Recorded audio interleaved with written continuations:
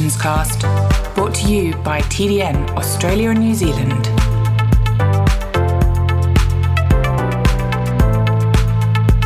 Hello, I'm Angus Rowland and welcome to TDN AusNZ's Connections Cast, long-form conversations with leading thoroughbred industry figures presented by Newgate, raising top-class racehorses.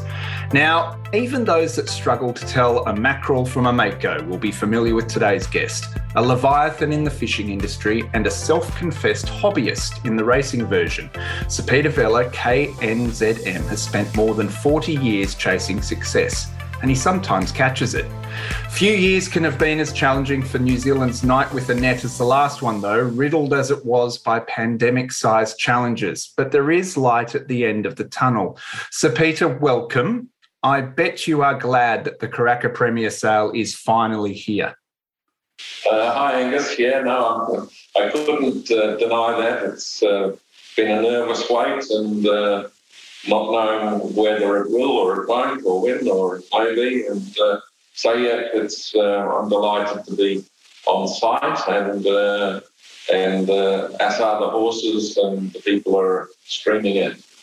Yes, people are streaming in for sure. When sales time comes around, we normally look at metrics, the average up, the median up, et cetera, et cetera. Now, final numbers aren't in, but I gather with the proximity of the NZB Premier Sale to this week's border access announcement, the percentage of shotgun weddings to Kiwis by Aussie bloodstock agents has gone through the roof. Is that true?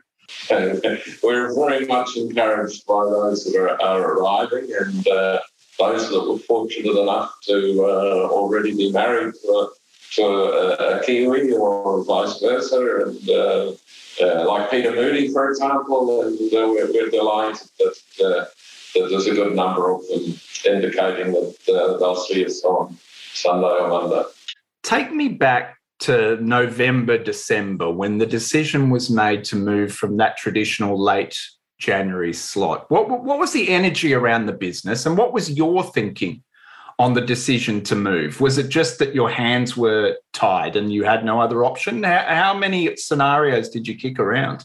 All of the scenarios were not pleasant, and it wasn't a difficult conclusion to come to. Anything was going to be better than a normal slot, and logic said, buy some time and if we could do it without upsetting the existing sales, let's give it a try. So it hasn't been hitting the jackpot, but I think it was the right decision. We were talking off air before we started recording, because the other rhetoric that is coming through out of this decision is that the yearlings having an extra month or two of preparation and maturity, it's been quite beneficial for them. And that's kind of speaks to the New Zealand breed as a whole, which have traditionally been late maturers.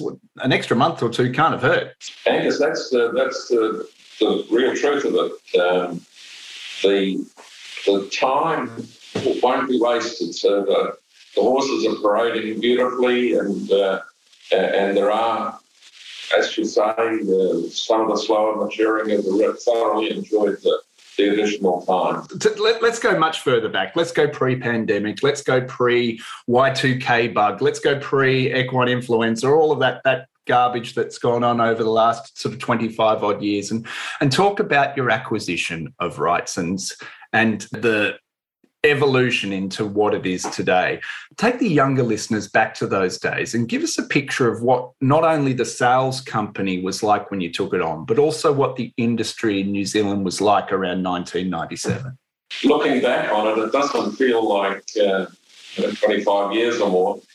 And it came about because my brother and I in the fishing industry and hobbyists in the horse business, we were really asked by the industry leader at the time, Sir Patrick Hogan, whether or not, this was December, whether or not we would buy the business from the existing owners who it had come to the end of the road as far as they were concerned. It was no longer core business for them. And we were asked whether we would, in our enthusiasm, take it over and organise it for a year or two until the breeders got themselves organised. And sadly, we haven't got to the point where they are organised and have been back to us and said, right, well done, it's been a good job. But we're ready now. So it was always intended to be a transitional thing. Buying a business in December in the knowledge that you're going to have a sale a month or so later and all the things that go with a sale. It's certainly been a massive learning curve that it's not just bring a horse to the sale and line it up and collect the money. It's an interesting business. I mean, you said it yourself. Sir Patrick saw you coming a mile off. He saw two brothers that were super enthusiastic and took advantage of that. But you were running a very successful enterprise in Vela Fishing. Did you bring bean counters in to do a bit of due diligence and that sort of thing, or was it literally you didn't even have time to do that? We didn't really. I guess there was days of thought, rather than weeks or months, and we were very close at the time, and still are. It was Joe Walls was advising us, and basically shortcomings of the business, and warning us, but at the same time encouraging us to. That we would be well supported, and we have been. So it's time's gone quickly, and we're, I think, in a better place now than we once were, and we've enjoyed the journey. Tell me more about that better place, as you said, over that journey. If you could put your finger on the one thing that Sir Peter Vela is most proud of achieving with what was Wrightson's is now New Zealand Bloodstock in that time, what would it be? I guess if you have a look around the complex, we got it in its infancy. We completed it. We built some more barns and some more offices and planted some more trees and sealed the palings and so on. It's a beautiful place now. It's considered to be most bloodstock companies around the world measure their performance against how we present, and we're really proud of that. We would like to have been able to say that we've grown the business, but the reality is that we haven't, and the values have gone up, but the number of foals have gone down. So for the next person that comes along, there's an enormous task to be done to get back to 10,000 foals a year instead of 3,500. But that's just a fact of life and development, and that's going to take a much greater brain than mine. Well, I think you're doing yourself a disservice, and I know you're surrounded by some pretty great brains, and we'll talk about that later in the chat. I mean, it is extraordinary because that year was significant, not just for the Wrightson's deal. That was the year that the New Zealand industry lost Sir Tristram. That was the year that Zabir was sort of becoming ascendant, and Octagonal and Might and Power were doing their thing on the other side of the Tasman. Were there moments where you thought, oh my gosh, we've inherited some pretty exciting stuff here, but what have we done?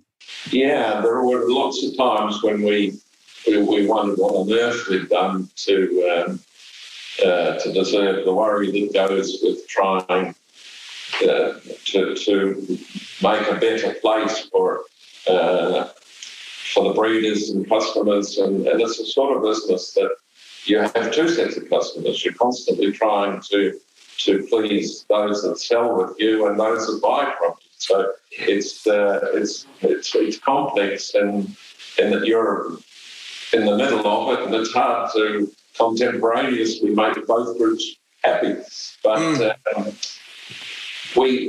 whilst our whole crop has decreased in the 25 years quite significantly, the actual return to the breeders has gone in the right direction, where 1996, the average of the sale was probably in the 30,000, sort of 35,000 or something like that. And let's not jinx this week's sale, but we'll hope for a significantly increased return on that.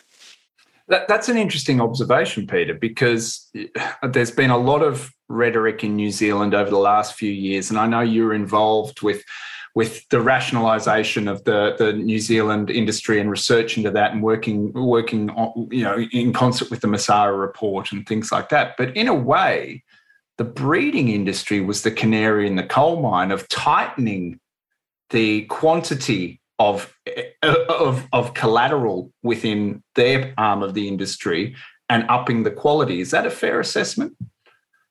Yeah, I think it is, and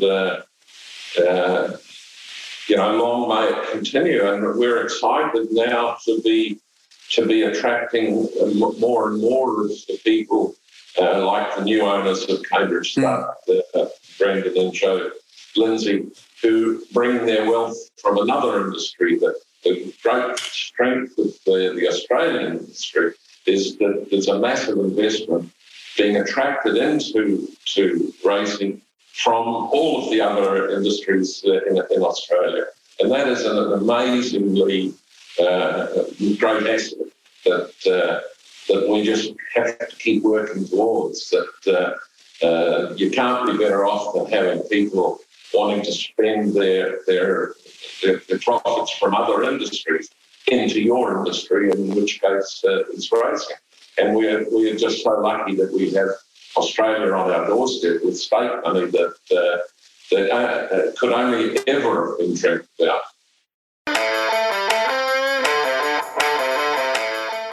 This podcast is brought to you by Newgate, raising top-class racehorses. Newgate has built a reputation not only as a leading stallion farm, but a leading stallion nursery. In the last few years alone, yearling buyers could have purchased stallion prospects of the quality of champion first season sire Better Than Ready, Vinery Stud's Coolmore Stud Stakes winner Exceedance, Dubawi's Group 1 winning champion 2-year-old of South Africa Willow Magic, Group 1 McKinnon Stakes winner and young Western Australian sire Awesome Rock, Cambridge Stud's champion 2-year-old Sword of State, and Newgate's very own champion 2-year-old and Golden Slipper winner Stay Inside. Newgate, raising and consigning top-class future stallions. You've invested plenty of money in the industry from another endeavour, but your love of racing goes way, way back. Talk to me about a Croatian emigre compatriot of your dad named Tony Marinovic, and I hope I'm saying that correctly. Explain to me how Tony is ultimately to blame for you picking up a bad case of thoroughbred fever. Yeah, you're speaking like a real Croat, so it's you can relax. But Uncle Tony came to New Zealand with Dad in the Dad got here in 1928, and I don't know why, but the racing it was something that the moment they got enough to have a feed and a house and a car, they were looking for some leisure activity. And in the case of Uncle Tony Marinovic, he went donkey deep into racing and ended up training a team of racehorses. Of course, I think 1954 or 5 or thereabouts, he was fortunate enough with a horse called Tesla to win the Auckland Cup. And I suppose I remember vividly the celebrations and the pleasure and so on. That and I just like the horses, and I always wanted to be part of it. If I could ever get to race one, I would be over the moon. I love that term. He fell donkey deep, because you fell donkey deep into it as well, to the point where did you work behind the barriers to put yourself through uni? That's exactly what happened. Saturday's races, starting stall attendant, and I think about $13 or $14 a day for the exercise.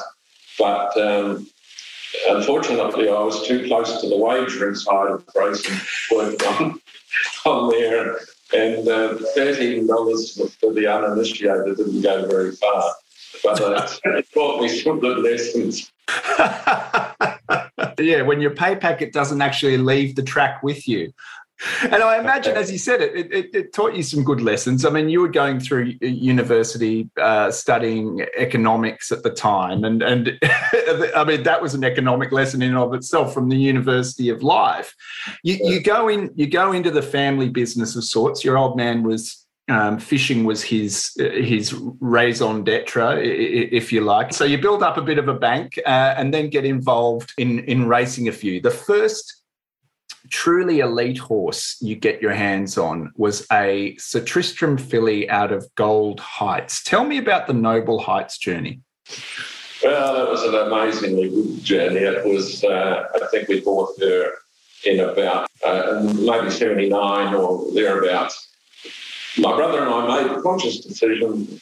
We're enjoying racing, but let's see if we can go another step and buy a nice filly and breed from that. So that was the start. So Sir Tristram was in his second. She was in the second crop of Sir Tristram. So he hadn't hit the heights yet. Correct, but Jeff Murphy had one from the first crop, and he was telling us that this could be the next best thing. So we weren't dissuaded from the fact that Sir Tristram wasn't the most attractive horse, and those that were advising us were warning us that we might be on the wrong track. But we were happy that the Battle Heights family was something that really struck us, where we had been affected and great horses and Patrick Hogan's study was selling it, and we bought it for. I think the average of the sale was around 30, and I think we paid 12,000. Oh my gosh, what a bargain!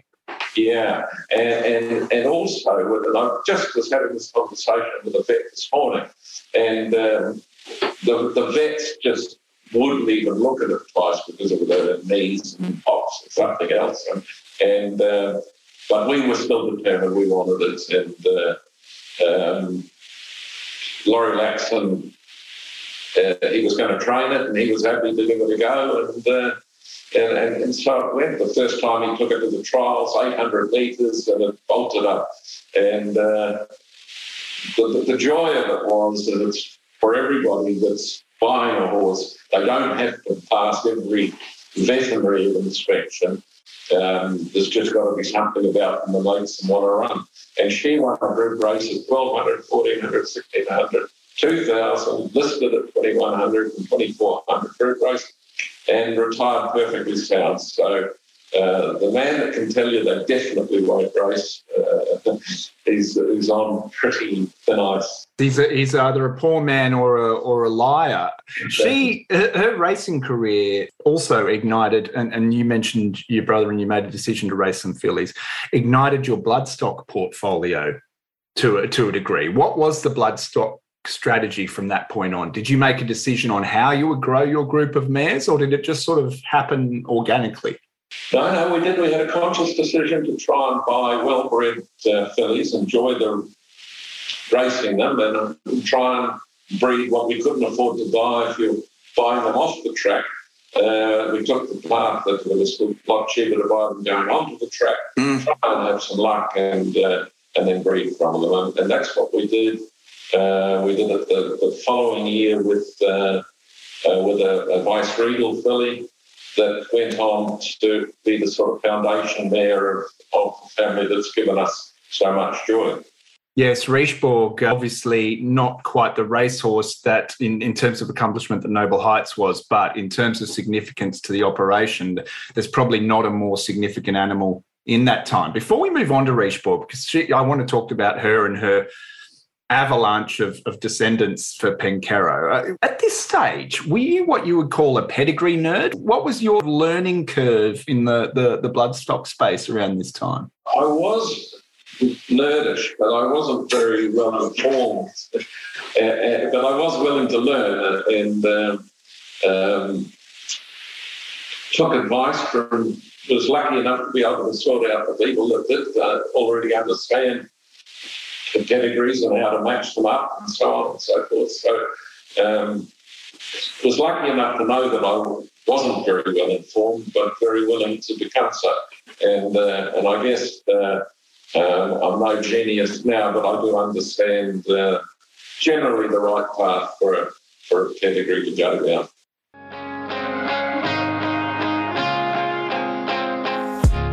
The 2022 sales season is here, and if you want integrity you can trust, you need a Federation of Bloodstock Agents Australia accredited member. FBAA members are guided by a strict code of ethics, making them accountable in all dealings and giving confidence that you'll be represented to the highest possible standard. For contact details of FBAA agents, head to bloodstockagents.com.au and secure peace of mind today. Your old mate Sir Tristram comes up again because you united Sir Tristram and Richeborg, and the produce of that mating was a horse that took you on a heck of a journey. First of all, on both sides of the Tasman, but then on both sides of the equator. The Romani Conti journey, just give me a quick sort of roller coaster ride that led up to the decision to go to Hong Kong, of all places, and contest an international race. Laurie was of the view that she was talented enough to be a group winner in good company. And that's the path we went down. We were lucky enough to have Shane Dye.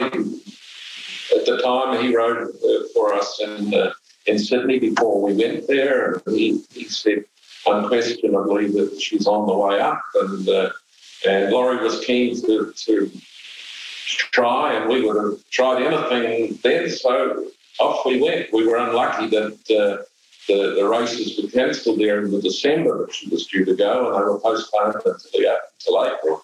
We went and we were lucky. That was... Describe Hong Kong to me in the early 90s, because nowadays it is a world leader in the racing space. It's the gold standard for wagering and the way to run a racing organisation. But back then it was an emerging power, if you like. What did the locals make of this adventurous Kiwi team coming over to plunder their riches? Well, they were very keen on the development of racing there, and so they were absolutely magnificent to anybody that was prepared to go up there and have a try. No shadow of doubt. Our memories of the Hong Kong days were made great by the welcome we got from the Hong Kong Jockey Club and the way everything fell into place. The race itself, we looked at it at the time and thought it's probably an easy way to get into an international race and so on. With the wisdom of hindsight and looking back on the race, it was it should have been a Group 1. It wasn't at the time, yes. and it was soon to become so. But when you look back and see what was in it and who we beat, and the subsequent winner of the Caulfield Cup was in it, the subsequent winner of the Coronation Stakes and the Arc was in it, and she became probably the greatest broodmare that we've seen for a very long time, with Galileo and mother of Cedar Stars and so on, Urban Sea. So it was wonderful to be there then in a group race in Hong Kong and a Group 3, and even more wonderful now to look back on what it became, that race, and those that contested it, and wonderful thoughts and memories. I'm so glad you brought up Urban Sea, because her Anis Mirabilis as a broodmare, her first of a few actually as a broodmare, Urban Sea, was 2001. And that was also the Anis Mirabilis for your wonderful Romani Conti. You sent her to Rhythm at Cambridge Stud. And by the way, I feel like Sir Patrick should have been the one buying rights, since the amount of money you poured into Cambridge Stud, sending your mares to him over the years. But you said your Sir Tristram mare to Rhythm, a dirt horse by Mr. Prospector. You get this medium-sized, lovely filly who turns into a classic winner, a dual cup winner, and a winner of one of the most thrilling weight for age middle distance races you'll ever see. I'm going to put the steel to you, Sir Peter. What is your favourite ethereal racing memory, the one that stands out the most?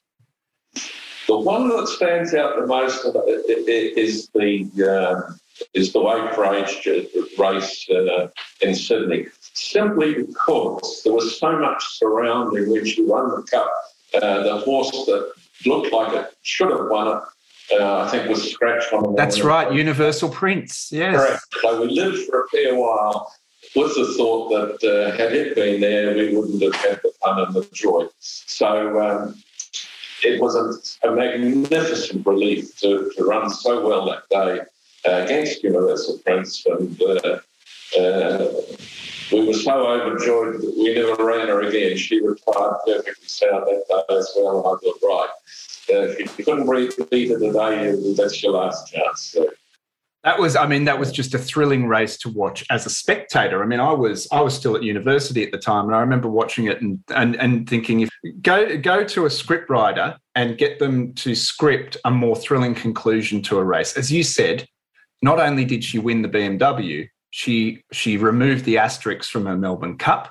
Yeah. There'd been a little bit of sort of unfair, I think, criticism of her earlier in the autumn, which she put to bed. And as you said, you then dropped the mic and said, right, we're off. That's it. We're done. I have a memory of being in your pool house on the farm in close proximity to the Melbourne Cup, that ethereal one. And I even remember some of the evening.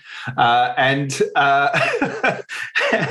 wonder, do you still take the cup out and some of those trophies and sort of relive that wonderful season, that spring into that autumn, and I suppose the winter as well of the Queensland Oaks leading into that as well?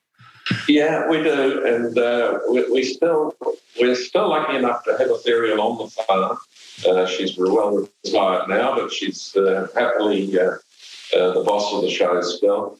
And we still have events where people like to come and see the cup, which we're always happy to do. We've just, in the next week or so, opening a hotel on the complex here at Taranka. And right. The restaurant is to be called the Ethereal. And nice. Hopefully we'll find a nice home for the cups and things somewhere in that restaurant, and give lots of people a chance to reflect and enjoy dinner and a glass. I love it. You've just explained how you name your restaurants. What's the process naming your horses? Is it done by committee? Do you get the family involved? What's the go when you're selecting what to call horses? I always did it with, places we've been and enjoyed, and wines that we loved, and cigars we enjoyed, and it was quite easy for us. That was our committee, Since his passing, and it's now the kids, they sit down and name them, and which is nice to have somebody else involved in doing it. But I spend most of my time asking, what does this mean and what does that mean? Unlike Richebourg, remembering a wonderful Burgundy and wanting it remembered and at the jersey. You need to, as soon as everything opens up, Sir Peter, you need to organise a tour of the Old World or the Napa Valley or something to replenish your list of potential names. Yeah, exactly. My first course was called Dominus. Now, a fabulous wine from the Napa Valley. Yeah, there you go. That was in 1970, I think. That was a rare case of you getting in ahead of the wine. Exactly.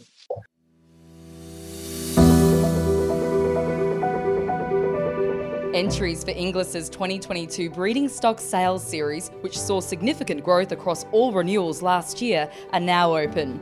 Be it a weanling or broodmare, don't miss out on excessively strong current markets by selling first in Sydney or last in Melbourne. Entries closing soon. Visit inglis.com.au for more information.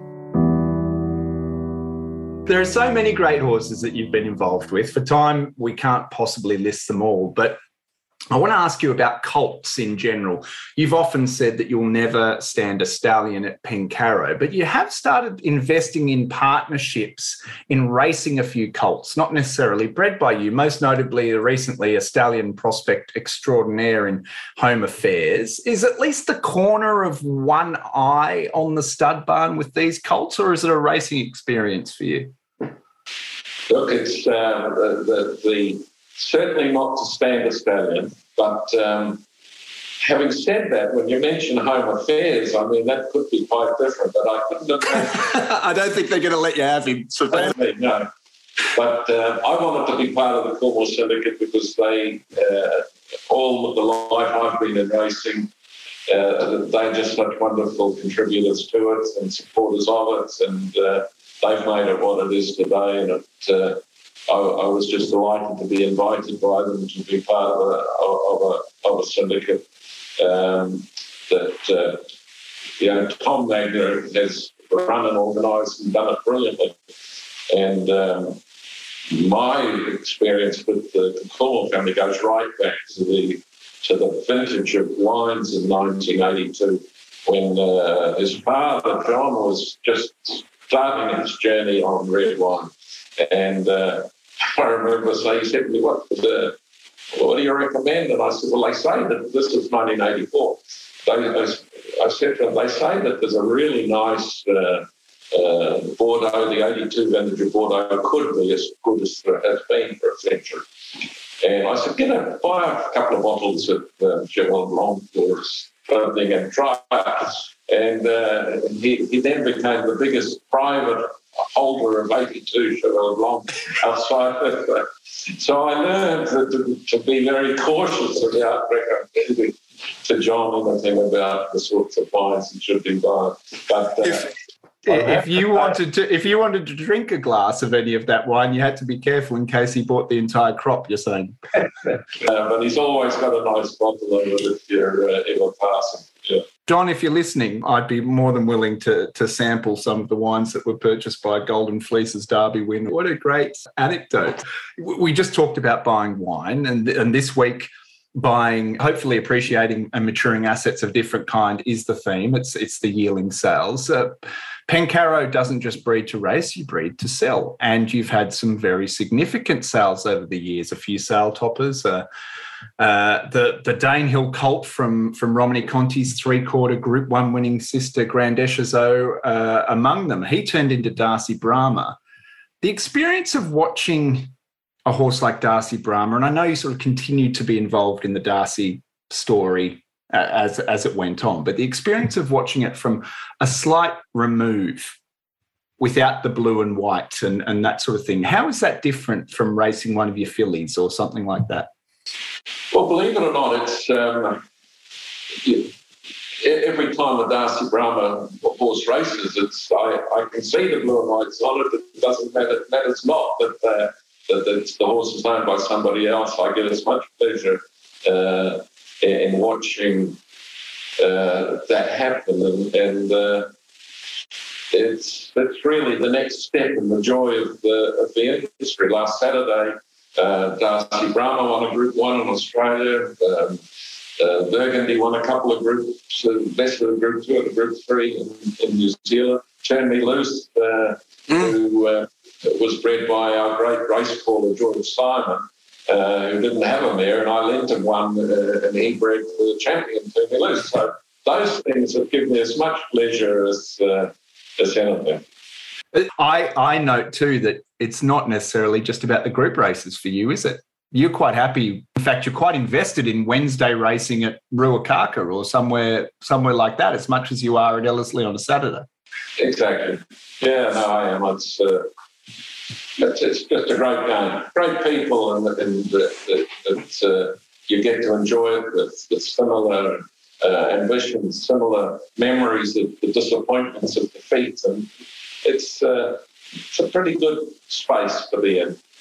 How different is the buzz of selling a Darcy Brahma, the buzz you get when a horse you have that carries your brand, that V in the box, is knocked down for a high six-figure or a seven-figure sum, compared to the buzz you get from winning a big race? Is there a difference to it? Is it a similar? Undoubtedly, you feel the buzz, and we started from day one saying we'll sell all our colts and we'll sell and we'll keep some fillies for race and so on. And so with a colt, it's destined to go to sale unless it fails to vet for some reason and it ends up with a gelding. There is still a buzz to it. They're still part of the farm that you see every day, and the staff that make it the way it is.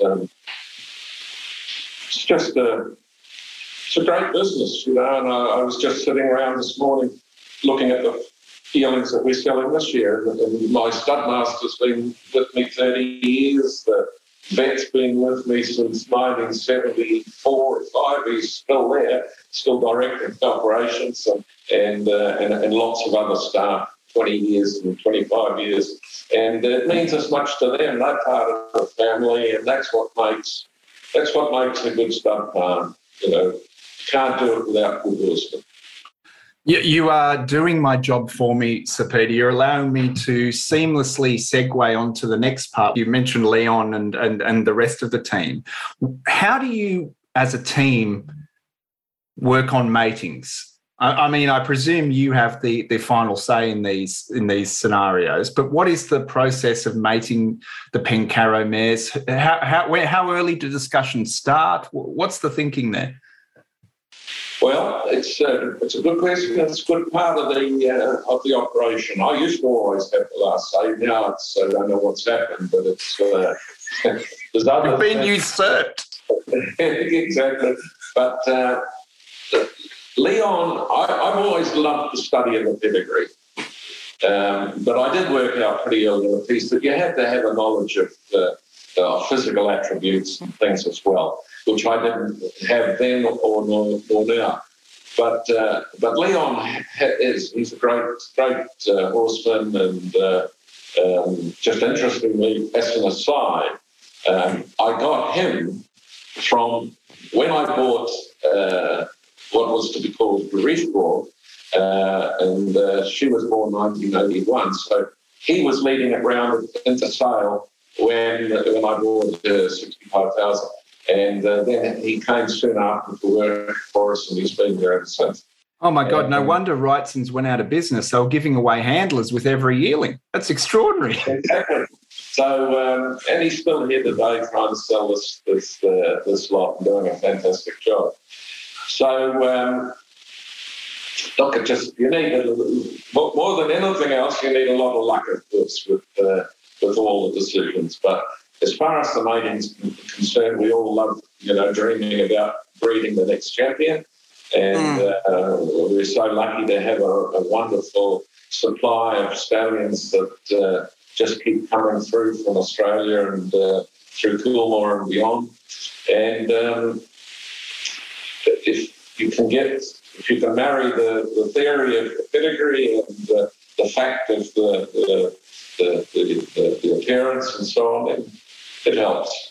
I remember that there was even internal debate, or internal turmoil, I guess it would you could almost describe it as, when you were umming and ahhing about sending mares over to Frankel to be covered on Southern Hemisphere time. Which mares am I going to send? Do I send our Eshezo? And she did end up going. We had this discussion at a press tour thing many, many years ago before you made the decision, and you were seeking advice from random people in the press coterie at the time. I got the sense your mind was made up, but you were still canvassing opinion. Is that sort of the way you do business?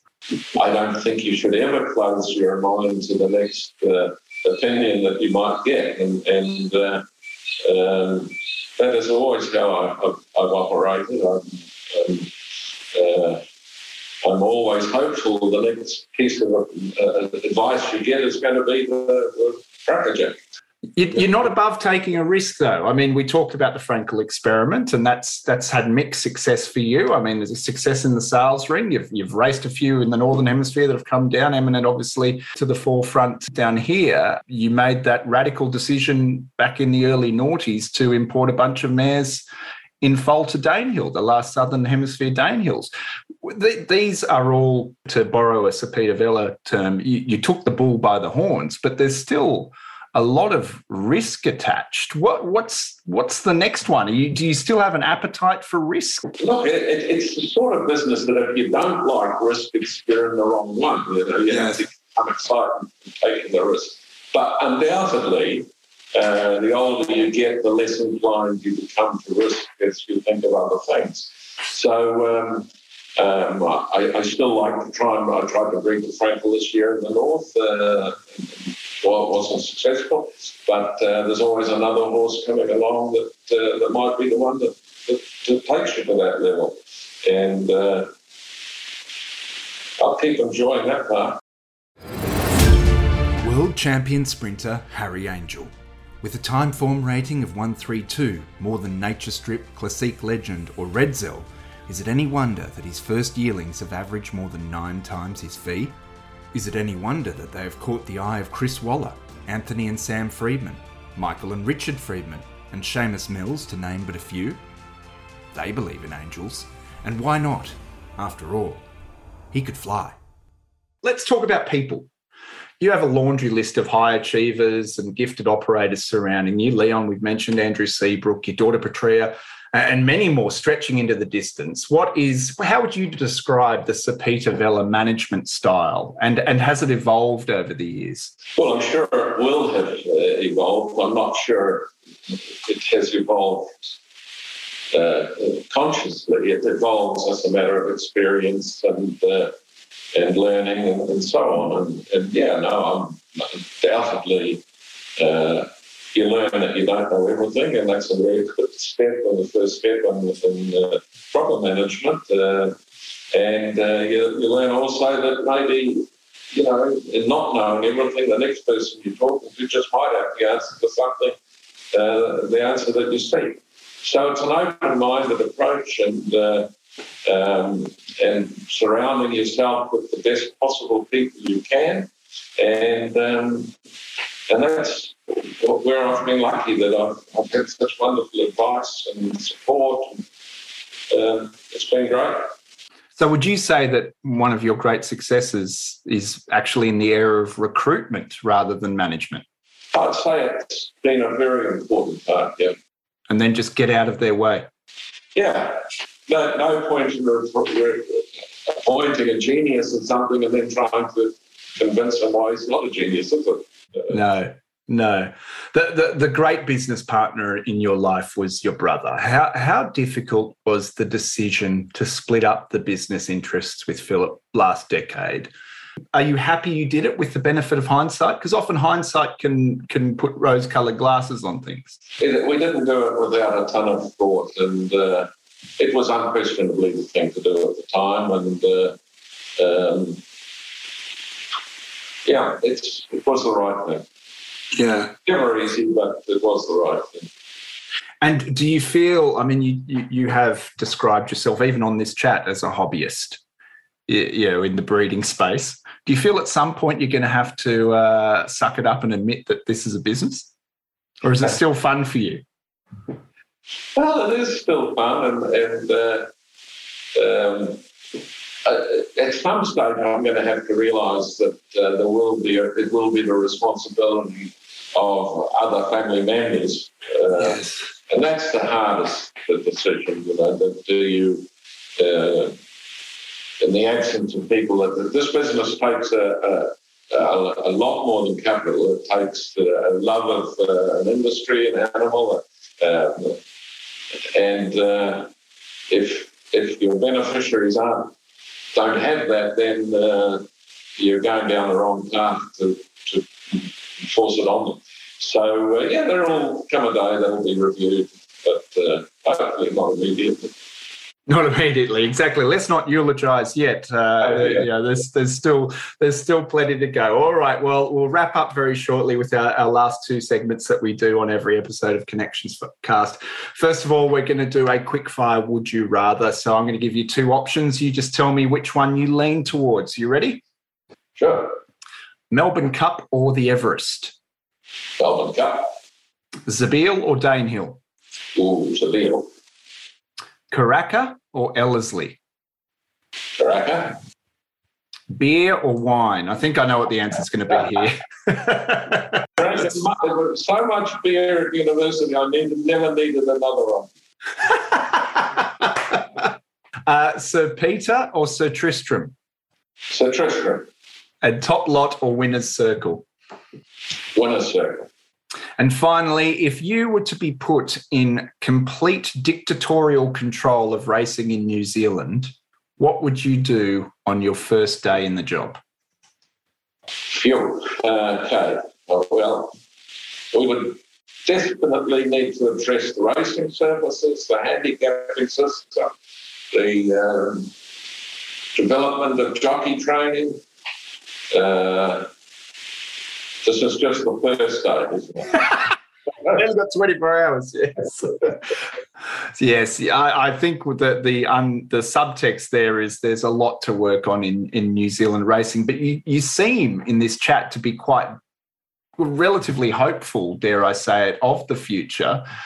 My final question to you, and it's born out of this, is New Zealand big enough to sustain a robust racing industry, or are we going to see a continued evolution of a bloodstock industry servicing two racing industries, if you like, in Australia and New Zealand?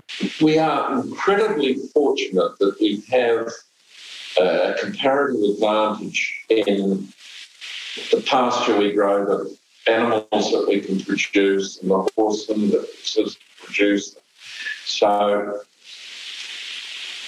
we're never going to be able to compete with Australia and America in terms of volumes but I think we'll always have an industry. I think we somehow it may mould and change and where we become a smaller producer to a wider audience, but we will still have that comparative advantage as far as climate, protein in the pasture and so on. So I'd be very confident that it's not going to go anywhere soon. Sir Peter Vella, thank you. Pleasure.